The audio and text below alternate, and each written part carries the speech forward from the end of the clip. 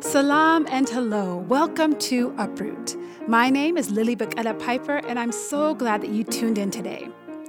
I'm sure that many of you who are listening have either given money or clothing or time to children's homes or orphanages. And I'm sure that many of you, just like me, have done so because you're troubled by the idea that children are growing up without parents or without care. And just like me, you've likely even visited an orphanage or a children's home.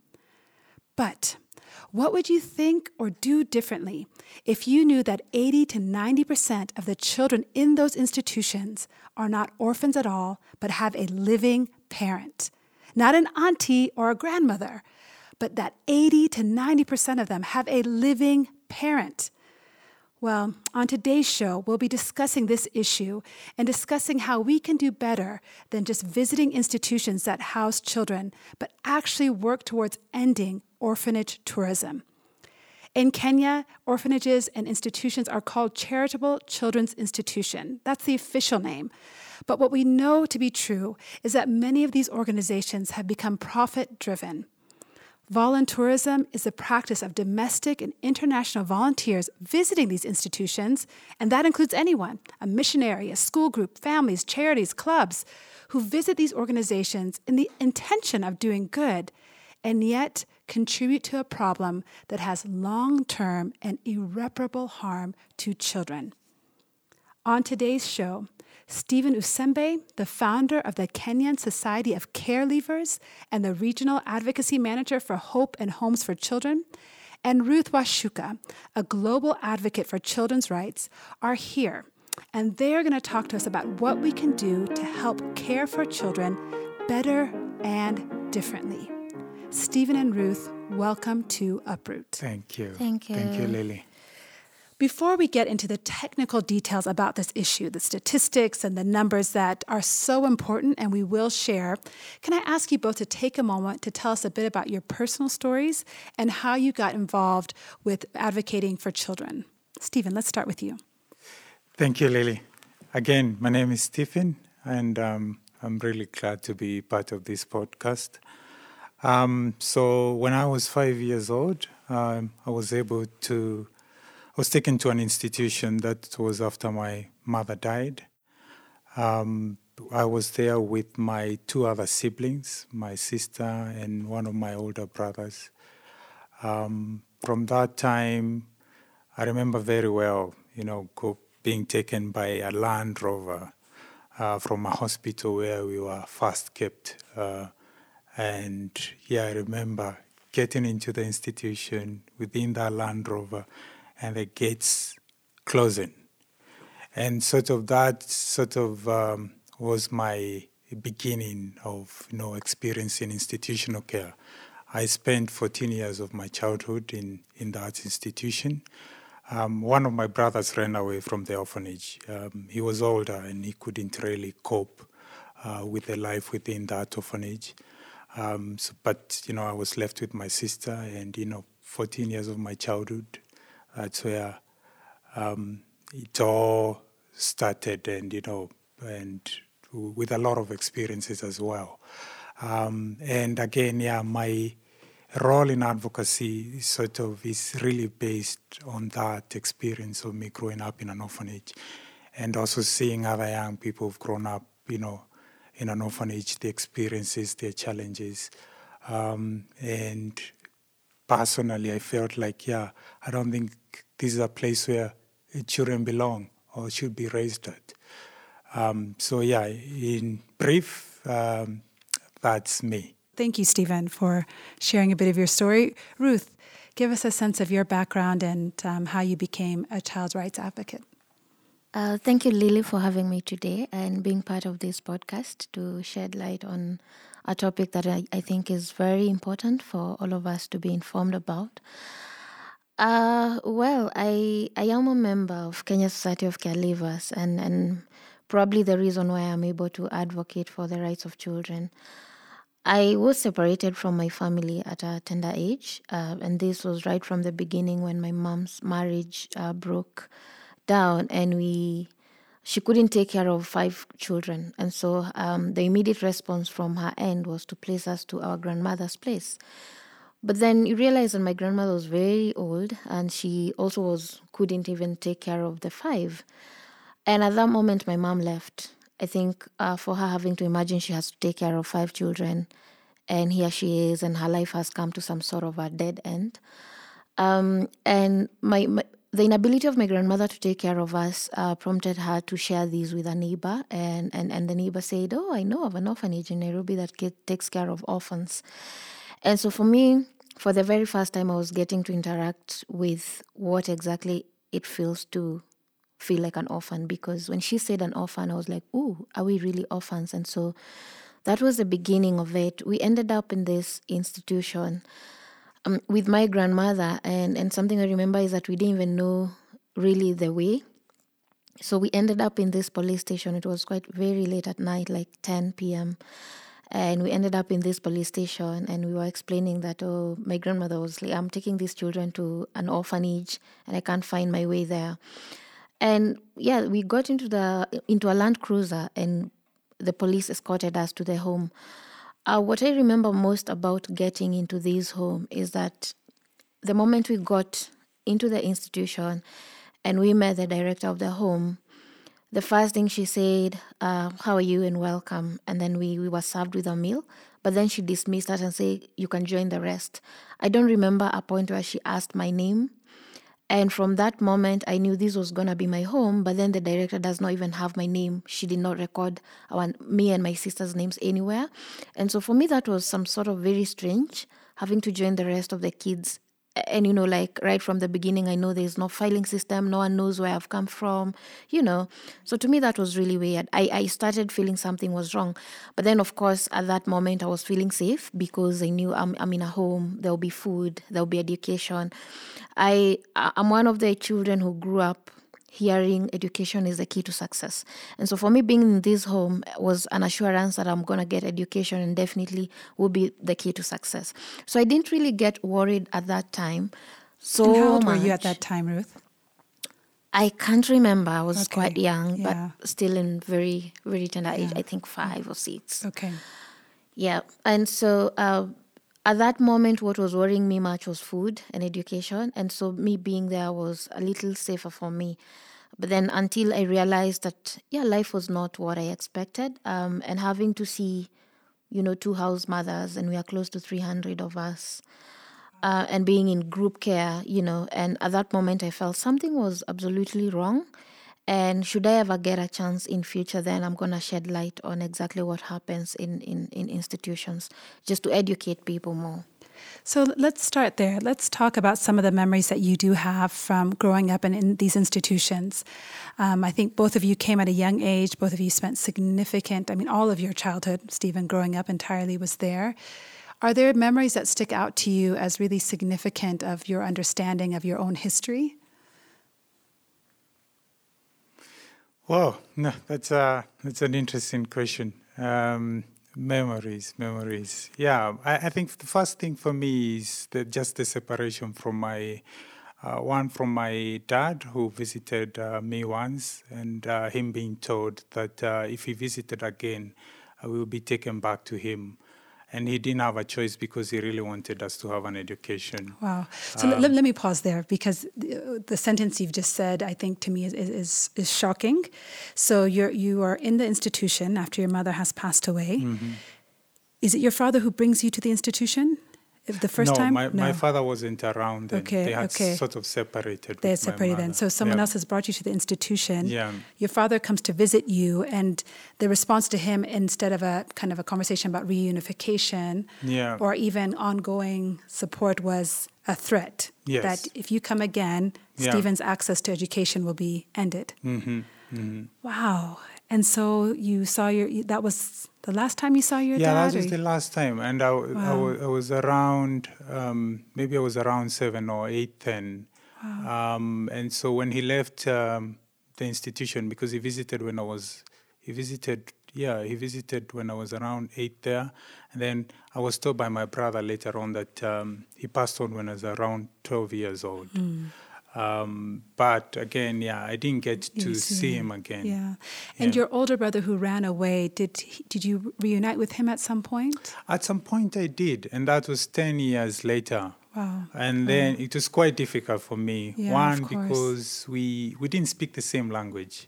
Okay, so where were you? Where was the orphanage that you were living in? It was here in Nairobi. Okay. And in Nairobi, I mean, the popular language is Kikuyu. Okay. So I get to know Kikuyu. Okay. And then I came from Kisii. Mm-hmm. So Kisii is my mother tongue, Sure. but I don't know how to speak Kisii. Okay. So Kisii is close to the coast? No, No? It's close to Nyanza. Close to Nyanza. Okay, so you've come from Western into Nairobi. Yeah. Different languages now. Yeah. And of course, even urban to rural, or rural to urban rather, just different settings entirely. Mm-hmm. So when you reunify with your brother, where had he gone when he ran away? So I have two brothers. Okay. So the brother who ran away went back to Kisii. Okay. He was older, so he knew Sure. like how to navigate his way back.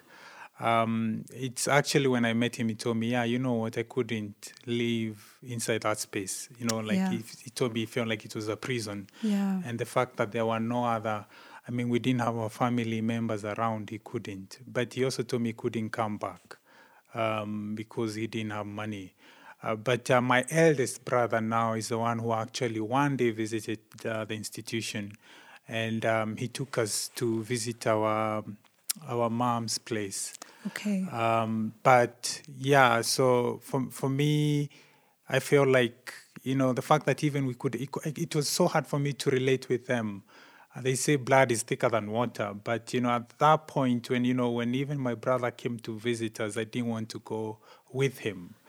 Because of the 10 years of separation. Of course. And the fact that I couldn't even speak the language, language, is part of identity. The fact that I couldn't even speak the language, I felt, a bit strange. I felt like they were strangers. Yeah. And I think that kind of separation has today really affected me because I don't still feel like we are a family. Yeah. Also, one is the distance. We don't speak often, we don't talk often, and all that. I've tried, for a long time to really connect with them, but it's one of the hardest things. Of course. And I don't blame them. At the same time, I feel a bit guilty as well. The fact that we don't really relate that well. Well, and it's heartbreaking to hear that story, and I think it's so powerful that you're willing to share it, because I think this is what people need to understand. The institutions they create a false community, and they create separation between families and children, not just temporary while they're children, but lifelong. It becomes a gap that, both you and Ruth are working so hard to prevent for other kids. Ruth, can you recall some of the memories that you have from those years, when you were 5, 6, up until, how long were you actually in the institution? Maybe I should clarify that. Close to 7 years. Close to 7 years. So into teenagehood, you were there. Yeah. Can you recall some of the memories you have from those years? A lot of memories, but unfortunately most of them are very negative. I think it was the fact that I was born in a family of 5, and so the 5 of us did not make it to the institution, so our firstborn and our lastborn remained behind. And so for me, being separated from these two and being in a home, the 3 of us, of course, I had disturbing memories of where they could be, like where is my mom? Because at one point we are waking up from my grandmother's home and my mom is not there. At another moment we are in the institution. So I've still not come to terms to, the fact that my mom is missing. Not really missing, but of course she knew where she was.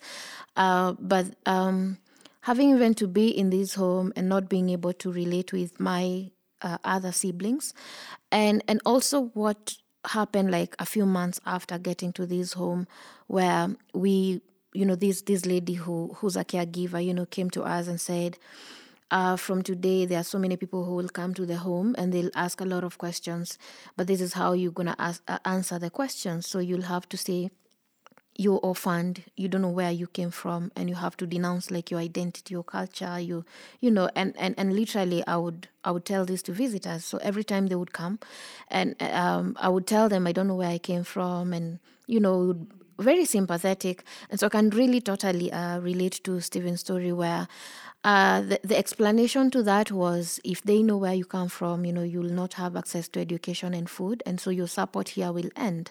And so for me was more having to come to terms by the fact that I'm telling people my mother is dead and I know she's not dead. My grandmother is there, she's not dead. But having to, like jungle between two things, talking about the dead, and in my heart I know they're not dead.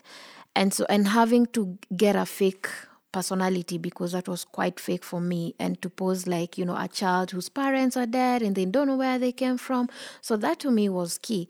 And then later having to, interact with other children in the orphanage who are telling, we would share in our moments, and they would talk about my father being in this place, my mom being in this place, but then you have to stick and say you are total orphaned, So those are really things that got, to my heart very much, and I felt they were really wrong.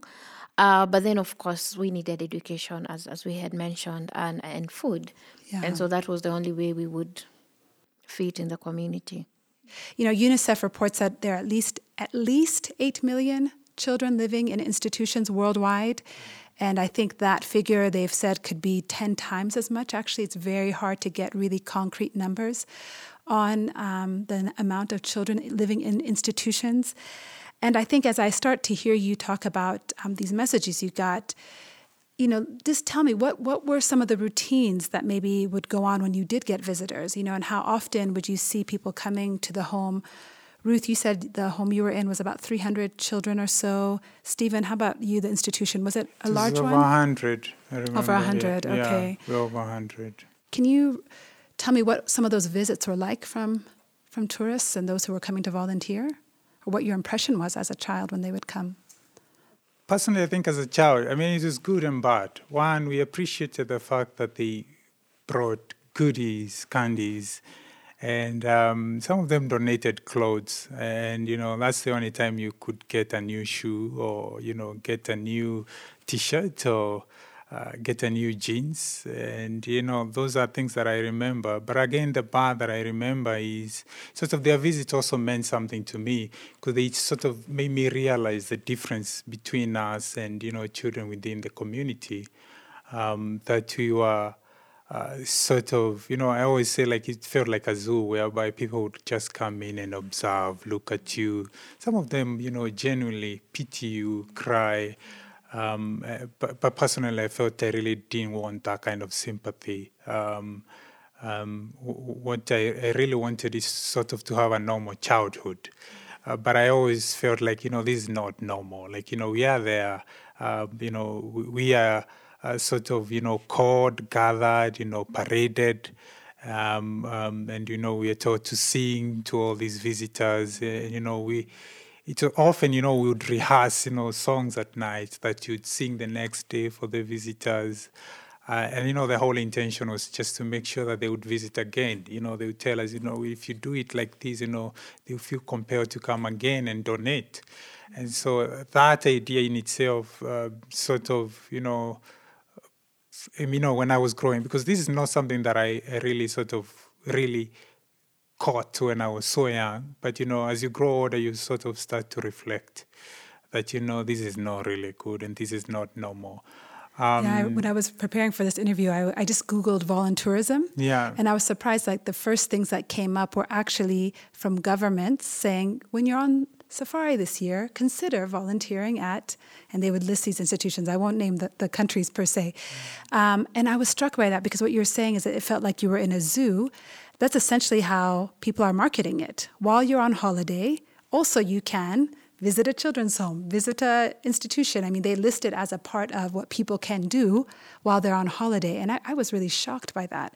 And that's changing. I see that the UK, I think, has now, let me make sure I get it correctly, but they have just recently started to discourage their citizens from participating in any kind of institutional visits. Australia has now even gone as far as to say that They consider orphanage tourism a form of slavery. I think that's quite powerful to say this is not just, it's no longer tourism, it's a form of slavery that you're participating in. And yet, we know that it's still perpetuated over and over and over again. And the US, the UK are also the number one kind of pipeline of these tourists coming and visiting, essentially, like you said, Stephen, a zoo of children. Indeed. And, that the fact that it's a form of slavery because it's sort of, many children are kept there. And, when you're told to, to sort of parade as an orphan, when you're actually not an orphan, and you're in a space that's so constrained, you can't even, because we couldn't even report the abuse, it's whatever happens there happens, and it's, it's kept there. For me, that's that's sort of slavery for me. And you can't report the stuff because of reprisals. What did you ever witness or hear about a child who would maybe try and get help for something that was going on and a repercussion that might happen? Oh yeah, there was a lot of brutal physical abuse when you were growing up, and what you sort of became, you sort of become numb. Yeah. Like, it's and some of us sort of become hardened. And you say whatever happens, happens. And that affects you when you grow up because you sort of also lose a bit of sympathy.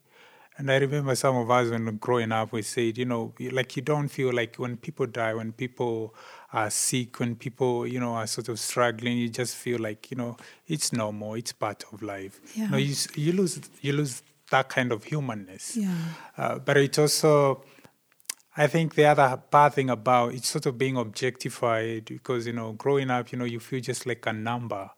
And, in the institution, it's sort of, they needed to show the numbers. And so often will be paraded and, they would say, how many children are there in the institution that they are supporting.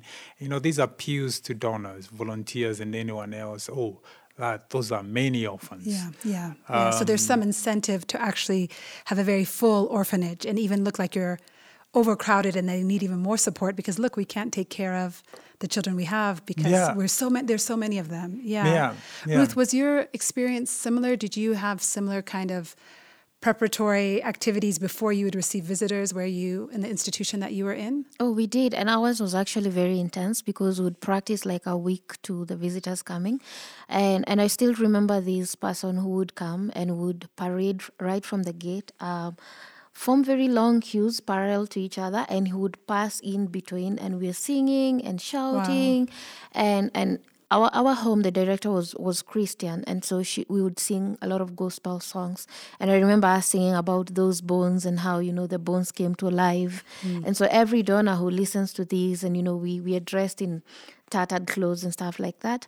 And so they would feel very sympathetic, and like Steve said, they would be compelled to give. And for me, so what I didn't feel okay about was that I had to sing for me to have food. I had to, dance for someone for me to have education. And so for me, really, I felt like, in the bare minimum, children should eat, children should school, children should have, the basic needs. But the fact that we have to please someone for us to get those, the needs met. So for me, that was quite something. Then just the whole aspect of having to be paraded and talk to donors. But then at the same time, there's a caregiver who's looking after you so that you don't mention something that is going wrong because, of course, children want to mention about this is not right, that is not right. So for me, having to be it felt very patronizing that you can't be a child. You just can't. Did you feel at that time when you were in the home, I imagine the first time it happens, you're like, oh, okay, this is happening. I'm sure after year after year after year, you start to recognize a pattern. At what age do you feel like you realized this is just wrong? This is transactional, like you said. In order for me to get food or education, I have to perform. When did that click? I think I can't really pick on an age, but something that made it clear for me was that the time the donors come, in their presence would have food, in their presence would have clothes. But all the stuff that they left and maybe asked that we get them on a later date, then they never made to the kids. And so for me, every time other new visitors would come, I would be tempted to be like, please could you ask that they distribute these clothes before you leave, because I know after all, if you leave, then we're not going to have these items. And so I think it came with maturity. Everyone starts to understand things at a different age. And for me, I think that it's at a certain age, that's when I got to realize, so when they leave, the stuff belonged to the store, and for a certain reasons, overnight would see lorries coming, and they would pick the stuff and they would get into a lorry and distribute it somewhere else. But then at that time, I would not understand where they were going to until I was, a teenager, and I was like, could they be transacting with this? Yeah. So it became clear, anyways, that this was not what it appeared. So let me pivot back to a little bit about your personal families. You've given us, I think, a really clear picture, for me anyways, of what institutional care was like. What information did you have about your birth families or histories? I mean, Ruth, you've mentioned already your mom was alive, your grandmother was alive, Stephen, your father was alive, and then he passed away while you were in the institution. Were you able to get access to this information, or how did you maybe finally make some of these connections once you left institutional care? Can you talk to us about that? Maybe, Ruth, you can start and tell us what you knew about your birth family once you got in the institution, and did you ever reconnect with them? I think the fact that I knew my grandmother brought me to the orphanage, I knew she was alive. But then the fact that I did not have any constant communication or even communication after she left was something to worry about, because she was old. Anything could have happened to her at the time. But the fact that I did not have a way to speak to her and find out how she was doing. How I later came to reconnect was upon exit. And this time, there are these people who came. They were social workers. Now I understand they were social workers, both from government and private. And so how this happened was that they had visited the home and they had collected some information on how these children made it to this home. And so they knew there was a grandmother somewhere. And so when we exited and reunified with her, I remember it was kind of an ambush because she was not ready. No one prepared her that her grandchildren would be coming home. Okay, let me pause here and clarify. So you are now, let's say, 12, 13. Do you remember how old you were? Some early teenagehood somewhere? Early teenager. Okay. Yeah. And social workers come, they realize these children, your three of you, have a family unit somewhere. Yep. And were you given much information to say, okay, now in a week's time or 1 month's time, we're going to start helping you go back home? Interestingly, I think the home, it's good for me to mention this, that the home was shut down because the living standards were very deplorable. But then this morning we're in a classroom and it's in the middle of a lesson, and then the bell rings and the gates are wide open and we see buses coming to the compound. And of course we were excited because we neighbored a giraffe sanctuary, and we also knew that, it's very interesting to go on a safari. And so when we saw these very posh buses, they looked like safari buses, and we were all excited. It's a surprise. We're all going to a safari Masai Mara. And so for a moment, when the bell rang, I would see I was, for a moment I realized there was panic in the teacher's face, because, he panicked a little bit, and we couldn't understand, but I could feel something was wrong. And then the students were like, oh, where are we going? And everyone is asking the teacher, but the teacher does not have an answer as well. And so it was a very anxious moment at that time. Chaotic, And so we all, gathered at one place, because now it was the norm. When the bell rings, everyone has to gather at a central place.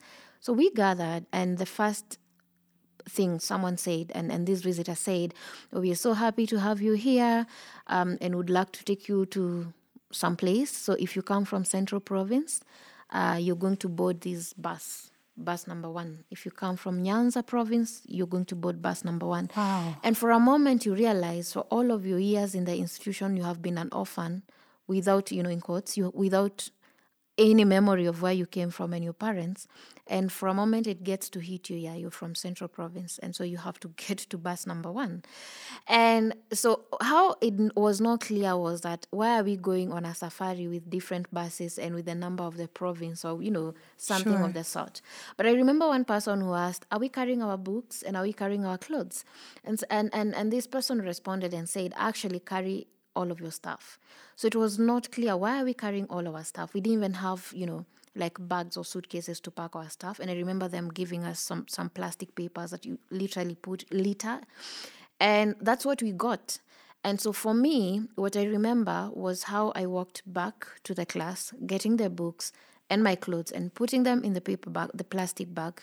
And that's how I concluded my institutional care Wow. Your whole life in a plastic bag. Yes. One morning, and that same day, did you arrive at your grandmother's? And no, we arrived a few days, like 2 days later. But still, within 48 hours, you were in a totally different setting. Oh, not that different than how you arrived, actually. And the worst thing was the fact that you didn't even have a chance to say goodbye to anyone. Right. And the fact that you're a child and you're having to think, where could we be going?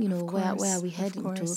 You never picked any contacts with the teachers. And so there was panic and children were crying and screaming and others running away the moment it did hit on them that, literally you're going home. And for a few moments, for a second, we saw the director passing and she was in handcuffs, like she was handcuffed. Wow. I don't know. Yeah, the whole thing was not really a good experience. And it's never been a good experience because at that moment, it felt like as a child, I have no control of my own life and I have no chance to participate in what happens to me at what time and whenever. So another person is responsible for my life and they can just move me like the table. This morning you wake up and you realize, this table is in the wrong place and so I have to move it to the other corner. And for me, that still stands out on how the exit really happened. Wow. Thank you for sharing that. Now, as advocates, both of you have traveled the world really trying to advocate both in government and private sector and faith-based organizations to really get people to think about their supportive institutions by sharing your story and sharing your work. Stephen, maybe you can start and tell us why you started the Kenyan Society of Care Leavers. What is your main goal or priority in the organization? I started Kenya Society of Care Leavers, because of my personal journey within the institution, the orphanage that I grew up in, and also because of the much that I had seen young people who had left care as well had experienced. The fact that we were really struggling to cope in the community, really struggling to understand ourselves as well within the community. And, I also got a lot of support from people who felt like, what you're going through, it's not just you, the other people are going through it. So can you do something about it? And so I think from that point, I felt like, I needed to start something. And I started small because we used to meet like 7 of us within my own house. I used to live in a single room. And so we'd all meet. Some of them would sit on the floor, others would sit on the one seat that I had and just chat, have tea. Yeah. And, the thing was, we were all sort of agreeing that we had challenges. And I think that for me was sort of the one step towards starting, Kenya Society of Care Leavers. And so I also started interacting with friends who are also willing to help care leavers. So from 7, the organization has really grown. Now we have over 250. And also starting Kenya Society of Care Leavers, the idea was to give them a voice, to be able to share some of what they had gone through, within their childhood. But you also realize that most of them even don't want to talk about what they went through in their childhood. Of course. And I was saying, the silent ones are actually the most vulnerable. I wouldn't even categorize myself as vulnerable, having listened, to so many stories of some of the young people. Ruth, now in your global advocacy work, what is the message that you try and focus on saying? If you have 5 minutes to speak to a group of people, what's the message for you that is most important for people to understand? I want us to come to a point where we ask, what exactly does that child feel? What exactly does that child want? And not more of what you feel is right for you, not what you think is right for you. But the opinion of the child in an institution matters most. And for this reason, we understand that the children currently in the institutions now have no voice. And that is why a society like Kenya Society of Care Leavers exists to talk on behalf of those children. For me, what I would want all of us is to be open-minded and not really rigid. I know change is hard to come by, but then when you listen to these stories, you get to understand that, what we really think are good intentions then could be bad outcomes for children. I think that's so important. You are gracious enough to say that change is hard, but for me, it has not been hard to understand 80 to 90% of children in an orphanage, quote unquote, have a living parent. That to me, hearing that statistic, hearing your voices today is so compelling. I mean, to me, it is so clear that, okay, we need to do something differently. We are recording this show today in Nairobi, Kenya. Both of you are Kenyans who have taken your story far beyond our borders. There will be people who are listening now in the US or the UK or here in Nairobi who are getting ready for Christmas season. And they're, either collecting those clothes to donate or they're planning a Christmas party in a children's home. And as far as they know, that child needs their visit to, cheer them up or to bring some Christmas holiday love or whatever to them. Stephen, what do you say in response to those communities are saying, okay, so what do I do now? For me, the statistics in your story is enough. But for those who, want to engage with children who have needs or with the institutions, what do you say to them? I think in every child there's a longing to belong, You want to belong. You don't want to be moved here and there, You want that sense of permanency.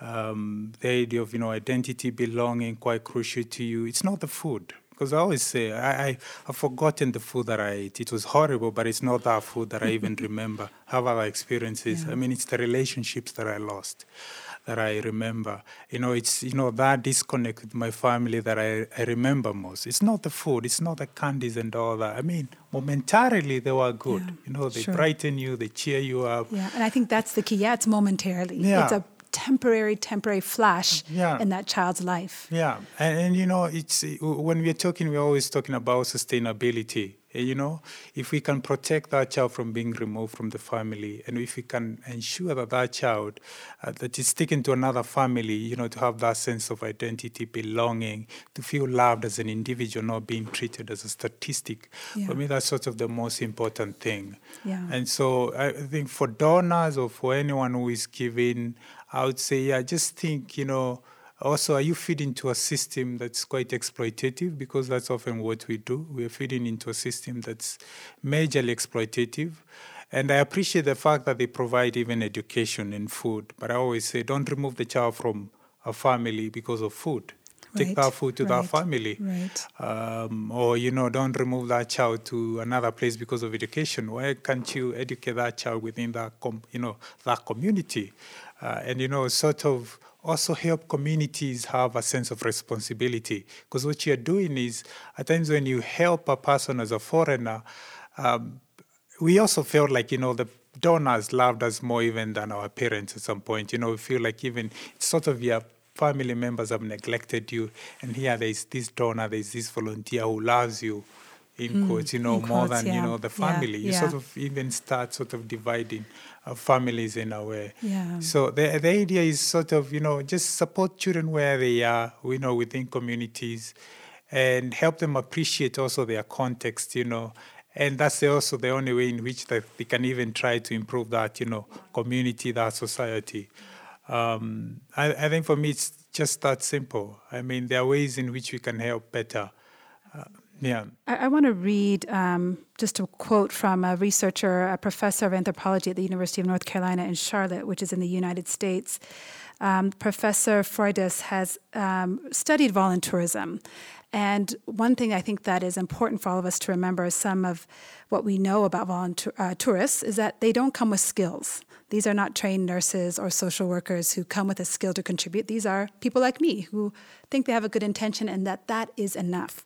So in the professor's research, one of the conclusions that she came to is that volunteerists' ability to change systems, alleviate poverty, or provide support for vulnerable children is limited. They simply don't have the skills, and they can inadvertently perpetuate patronizing and unhelpful ideas about the places that they visit. Students who engage in these programs actually contribute towards the mystification of larger systems that produce inequity, poverty, and particular patterns of disease distribution and various forms of violence. I thought that was really powerful, that by visiting these homes, continuing to contribute to them, instead of providing even a temporary moment of happiness, what you are doing is contributing towards inequity, a mystification of these systems, poverty, and violence. I mean, that to me is a really powerful statement, and that comes from research. So what are the questions that we need to know as Nairobians, as Kenyans elsewhere in the country, or expatriates who are living here? What are the questions we should be asking our schools, our churches, our friends who say, come with me to this institution? How do we identify, if this is a legitimate situation, and are there any that are actually legitimate? As long as the institution stands in between the child and their family, then that is not the right place. That is not the best cause to give towards to. And so for me, we are still in the spirits of no limits, like Kipchoge Keino said. And having come from this, I believe that no family is limited with the right pace setters. And the pace setters are the people listening. The pace setters are you and me. That with the right pace setters, if we support these families, then they are well able to take care of their children. That they are not limited. And all they need is the support. I love reflecting this from my own. Like, if my grandmother was given the right support, trust you me, would not have ended up in an institution. So, Stephen, let me just ask a very clear question. We know, and research has shown us, that children who are institutionalized have trouble forming healthy attachments. Because when visitors come over and over and over again, and they play with me one week, and you next week, and a different person the week after that, long-term, stable relationships don't exist for them. They have these temporary exchanges, and emotionally and physically we see the side effects. And a huge side effect really is this inability to form healthy attachments.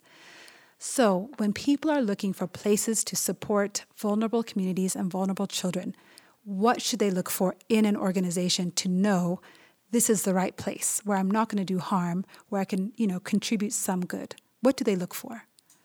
Thank you, Lily, because at times we tend to really talk about problems without really offering solutions. There's so many projects, programs within communities that are really community-centered and family-focused. And, these are places, whether it's churches, whether they are schools, these are spaces whereby you can go and contribute, whether it's skills, your knowledge and skills, but also you can provide material support, clothing. And I know so many churches that have outreach projects where you can donate clothing or foodstuff, and they'll go to the community and identify needy families or vulnerable children and support them. And these are projects that you can actually go and support. I don't think we have a short of that. So there are a lot of people who are doing good as we talk about this subject. So just to be very clear, what you're looking for is you're looking for community-based programs. Mm-hmm. So not programs that are institutionalizing children, but it's a family-focused institution. So Indeed. If they're contributing clothing, it's clothing for mom to go to work and dad to go to work and the child to go to school. It's a family-focused organization. Mm-hmm. Secondly, if it's an outreach that it's very much embedded in the community, that it's not a separate entity that's now taken a child from Nairobi to somewhere out in a rural area to educate them or to house them, that it is a community-connected organization. Indeed, and you did mention, like the school feeding, and we have organizations that are providing, let's say, sanitary towels, Absolutely. to needy students, or school uniforms as well. Those are some of the projects that you can support. Great. Yeah. And I will do my best to include many of those links in the profile of this episode. So listeners, please do take a moment, scroll down through the description and find the links, because I do want to connect people to, like you said so perfectly, Stephen, to solutions. We don't want to just expose a problem. We want to point to solutions. And community-based, family-focused solutions exist. There are plenty of them in Nairobi. There's no need for us to support institutions. We can support families and communities in many different ways. So thank you for that. That's really helpful. So Ruth, Kenyan Society of Care Leavers, you're the secretary, so I'm sure it's your duty to keep the calendar of events. Tell us about what you have coming up with the holidays approaching. In case people want to support, how can they do so responsibly with the Kenya Society of Care Leavers? So every year as a society, we hold Christmas parties for care leavers to even fundraise for some of the activities. And so, yeah, we're calling everyone who feels that they can do something and they want to contribute to give to an institution. They could generously give to Kenya Society of Caregivers. It's really close to the caregivers themselves, but then their money will go a long way in helping and empowering the caregivers themselves through, a program like Singing to the Lions, and even help the children What's Singing of the to the Lions? caregivers. Tell us what that is. So Singing to the Lions is a program. It's a 10 weeks program, a more like healing from trauma program that we take our ladies through, and right now we are also taking the gents through the program. Helps them heal from trauma, because being in an institution can be quite traumatic.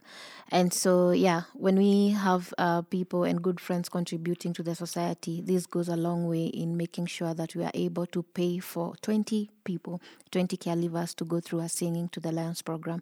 And so for this Christmas, yes, we be gathering, normally we gather of like 200 caregivers together. And so, any gift in kind or in, money and whatever will go a long way in helping these to be a success. That's great. Thank you. Thank you so much for that, Ruth. And you can contribute by visiting kesca.org. Like Ruth mentioned, the funds will be used to support care leavers as they transition. It will be used to even support care leavers and their families. Many of these care leavers themselves now are parents, so to help support them as they start their own families.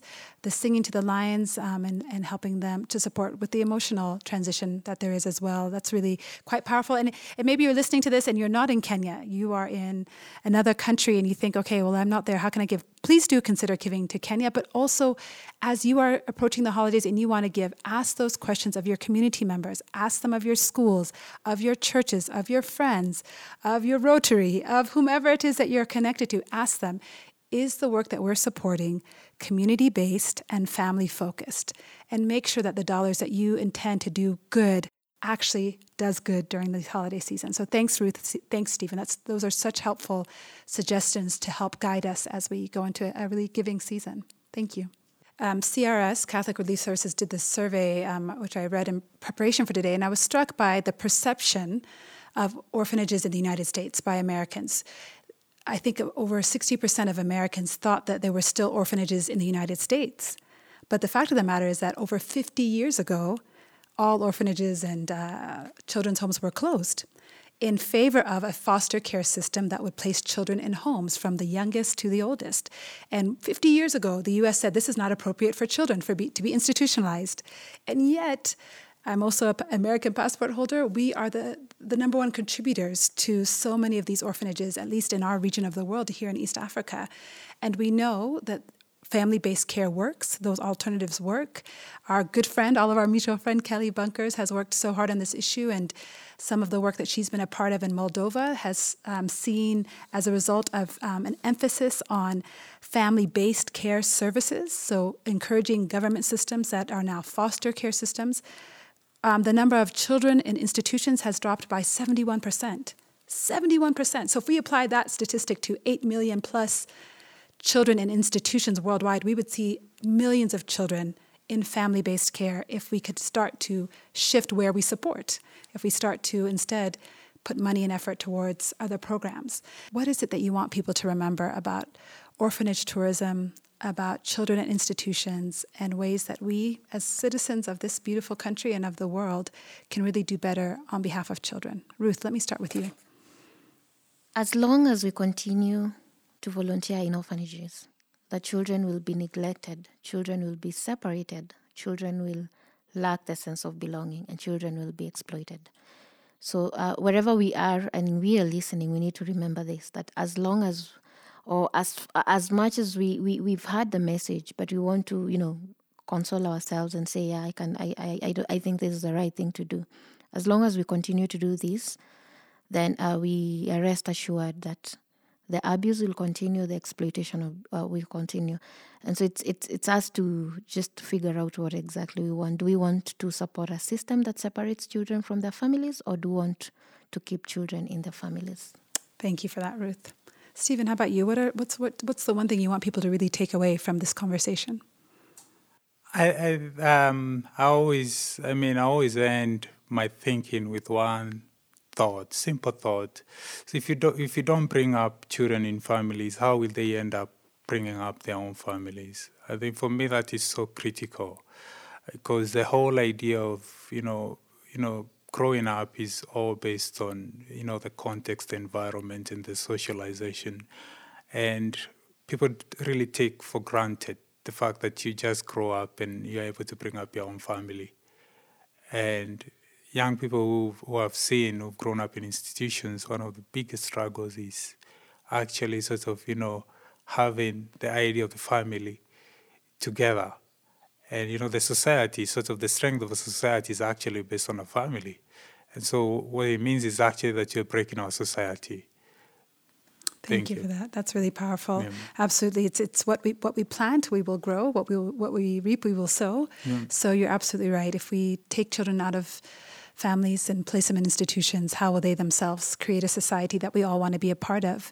And listeners, I know it can be easy to listen to all of this and still feel very conflicted and still feel like, I don't get it. How can I support babies? How can I support, little toddlers who don't have a mother or father?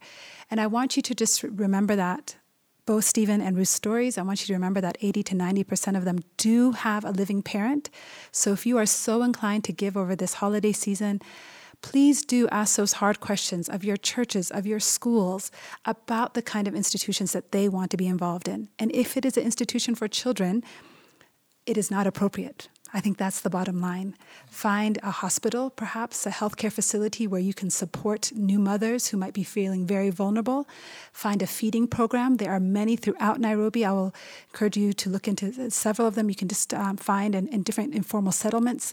There are education communities, and a lot of them in Mathare and Kangware, all over the city, who are supporting families to keep their kids in school by supporting the entire family unit. They're not just looking at the kids, but they're looking at what do moms need, what do dads need. You can get involved there and support those organizations who are supporting families.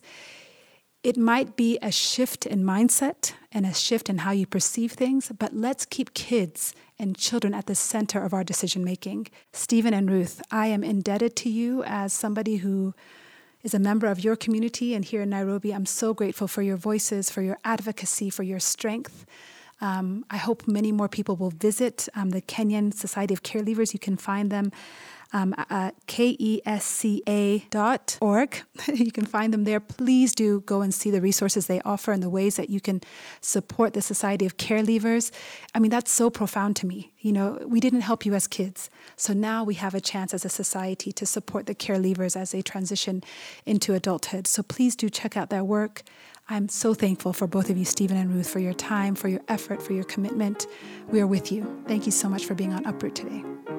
Thank you. Thank you, Lily. And listeners, please do let me know what you think about this episode. You can tweet at me at uprootandlill, lill.org. You can find me on Facebook and Instagram at Uproot the Podcast. And let's, remember the words of Wangari Maathai. You have to keep at it until it becomes rooted. And by supporting care leavers, by ending orphanage tourism, we can reroute justice for children in all of our communities, no matter where you live. Thanks for listening. Talk to you soon.